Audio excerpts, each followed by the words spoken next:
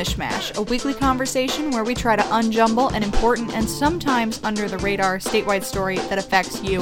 And if you have been hanging out in Michigan, hopefully from a safe distance, in your home this past week, you have noticed that things have been closing around you. We've got malls closing, restaurants closing, and one of the more impactful things might just be all of those cultural sites, museums, different types of gardens, things like that. They have also been closing around the state. And we couldn't think of a better person to talk about this subject than WDET's own Ryan Patrick Cooper, host of Culture Shift here at WDET. Ryan, welcome to Mishmash. Thank you so much for having me.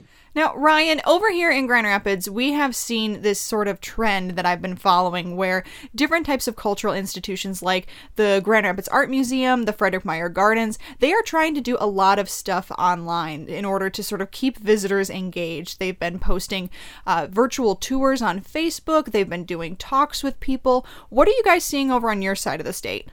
So here in Detroit, we're seeing the Detroit Symphony Orchestra be one of the first in the world to make their entire catalog of performances dating all the way back to 2011 free and open to the public. Normally, this costs $50 a year to have access to essentially a Netflix-like service for classical music, but they wanted to make it completely free.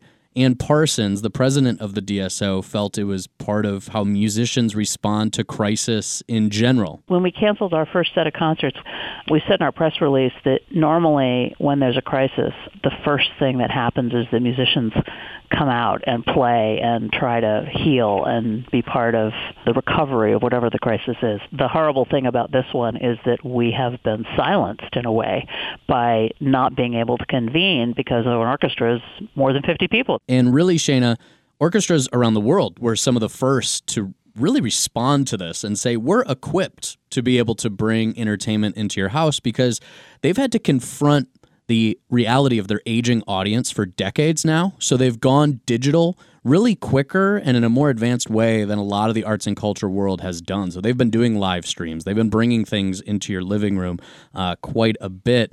And it's just part of the reality. So they were really equipped to make this transition quicker than most. And artists outside of the musical world also doing this too. We spoke with Jessica Care Moore on Detroit Today with Stephen Henderson. She's a poet, nationally known right here from Detroit. And she says, this is tough for a lot of artists. Everything I do is about the opposite of social distancing. It's about how can I touch my people. But she also says that this could be a really prolific time for the arts. I think it's going to be a real creative time. I think a lot of things from artists are going to come out of this moment. So, Ryan, what do you think of that, the idea that we might actually see sort of a weird renaissance out of all this? That might be possible, but they'd still have to be employed. One of the things that we're already seeing is that the Met Opera in New York, which is the largest arts institution in the United States by budget, laid off all of their union musicians, chorus singers, and essentially their entire creative staff. Wow. So if musicians are able to survive this, yes, we may see a creative renaissance. And obviously that's only one field, but artists are taking a hit just like everybody else, like the service industry, like the auto industry, like every industry on the planet right now. So I hope there is a creative renaissance, and certainly it's ripe for that. But there are some things that people at home who appreciate the arts that they can do, right? If you're thinking of different theaters, they've been asking people maybe to not ask for a refund on canceled shows. Museums are asking for donations. What are some other ways that people can contribute to make sure that these major institutions are still available when this epidemic sort of calms down? I think the Patreon model is a huge thing to look at. There's a lot of artists that you can directly contribute into their pockets. This is something that we've seen through Kickstarter and GoFundMe already. So I think the audience is primed to understand that concept of if you want the arts, you actually have to put money inside of it. And that's not just on an individual level. Cities and unions are doing this as well. Boston has started an artist relief fund. It's a small drop in the bucket, $500 to $1,000 grants to help people that may be affected by the COVID-19 outbreak. And also the American Guild of Musical Artists Relief Fund is available. If you're a good standing member, you'd have some support there. But for a lot of people that aren't in a union, they are left dangling out in nothingness right now. Your shows were canceled. Your concerts were canceled. People are finding creative ways to do it, like buying merch from your favorite band. That's one thing that I've seen a lot of people advocate for. So Ryan, when it comes to your point earlier about digital tours, digital access to music archives, that sort of thing, what is your feeling about this mediated experience with art, that instead of going and experiencing it live in person, what is the difference there? What are we losing when it's mediated like that? Jake, it reminds me a lot of the conversation we started having when Instagram came out. It became a huge platform for artists to show their work and also sell their work. But then there was this counterpoint of that's not really the same experience. You may be able to go see more of it online, but the effect of seeing a Van Gogh in person, it gives you those feels. That's how you know the art is working, and that doesn't necessarily happen when you're sitting in your living room. Now, a lot of these things that have gone online are wide-ranging. Bands are doing guitar lessons online on Instagram. World-class chefs are doing cooking demonstrations. Even political rallies are going online. But these things have always been available. You've always been able to watch live concert streams online. Coachella, the massive festival in California, has been known for this. A lot of people don't go to the festival. They just sit at home and actually stream it. So we've always had access to this. There's certainly a new appreciation for it, and maybe that will elevate it. Maybe people will get something more from it when they're left with no other choice. One of the things that I'm hearing from the different sort of museum officials and the cultural sites officials that I've been speaking with here in Grand Rapids is that they want to offer these services for free because they really believe in the arts and they're passionate about it, and they believe that it has the ability to help people through this coronavirus pandemic that is going on. Talk a little bit about sort of why it's important for people to maybe go to the arts during this time. It's a massive release for people. This is therapy. That's why they talk about art therapy. We're seeing this in different ways, too. I mean, if you talk about the movie Contagion that came out in 2011, people are streaming that movie like crazy because a lot of people are getting a release from seeing something nuts, something we haven't been through before on their TV. And when you think of a movie, that is one of the greatest examples of art. It takes film and lighting and technicians behind the scenes and acting. It puts them all in one place. So it really is an outlet.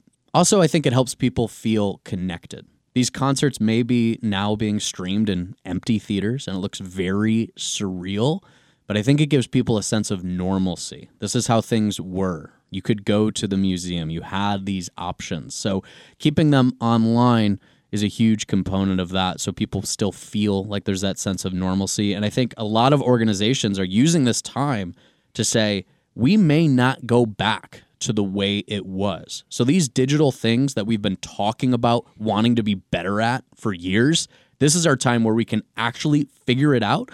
And I bet you it will become part of their regular operation in a more robust way when this all blows over. Just a quick aside about the idea of contagion and what we've heard about plague art, some people are calling, read a piece in the Washington Post, arguing that this is actually a very healthy behavior because these movies are about hope. They're about people, regular, everyday folks, overcoming some of the biggest challenges that they weren't prepared for beforehand. And so that's why the writer of that article said, this is actually a healthy behavior. I did talk to a colleague who I had shown that article to, who then said, Jake, I watched Contagion over the weekend, and it had exactly the opposite effect. So watch at your own peril. I do want to add something in here. There is a lot of talk about the power of the arts, and I have to tell you, as an arts reporter, I understand that, but I think this is more dire than people realize on an economic level. A lot of times, before this happened, we had to make the case that the arts are part of the economy, a massive multi-billion-dollar part of the economy. That was a tough argument to make before the COVID-19 outbreak. Now it's even more difficult to make that case, but it is. And if you look at the idea of, okay, yes, you can have some art therapy by watching something in your house, that's fine. But let's look at the numbers. People that travel to go to art exhibits, art tourists, spend double the amount on average that a regular tourist would. Okay, so people that travel for the arts are a huge part of the economy. When you can't actually go visit it, it's going to be a huge hit. So yes, you're getting a release by having some of these things brought into your home. That is not going to help the bottom lines of the art institutions that are bringing it into your home. So have you been seeing anything that maybe gives you hope that lawmakers or others are going to take the arts as an economic situation seriously? Have you been seeing maybe anything in Lansing that's addressing this, or are you still kind of hoping that eventually they will get there and realize it? The city of Detroit has said that they're looking into it with their new office that they established this year, the Office of Arts and Culture and Entrepreneurship, that's led by Rochelle Riley. Boston with the Artist Relief Fund. There have been guilds and unions that have been calling on Congress to include artist support in this. And I'm hopeful in the way that I always see the service industry and the arts very closely connected because they overlap so much. So I'm hoping that a lot of the support that we are seeing for small business and service industry bleeds into the arts.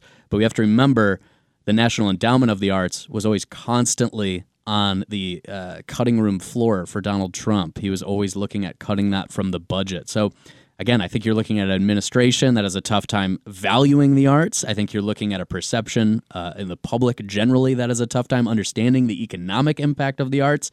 So what I'm saying is it's not a very hopeful time. Well, on that note, Ryan Patrick Cooper, co-host of Culture Shift here at WDET. Ryan, thank you so much for joining us. Thank you.